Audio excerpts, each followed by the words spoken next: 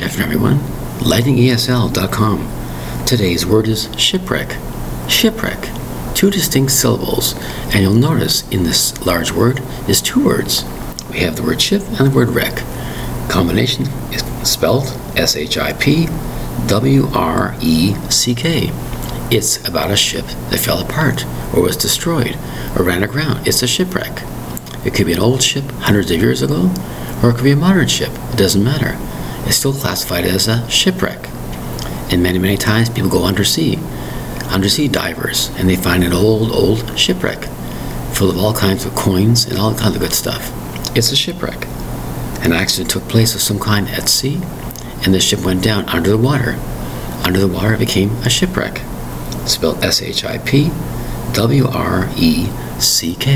It's a shipwreck. Has been damaged or destroyed by accident or war. It's called a shipwreck. Two distinct syllables, spelled shipwreck. Shipwreck. Thank you very much for your time. Bye-bye.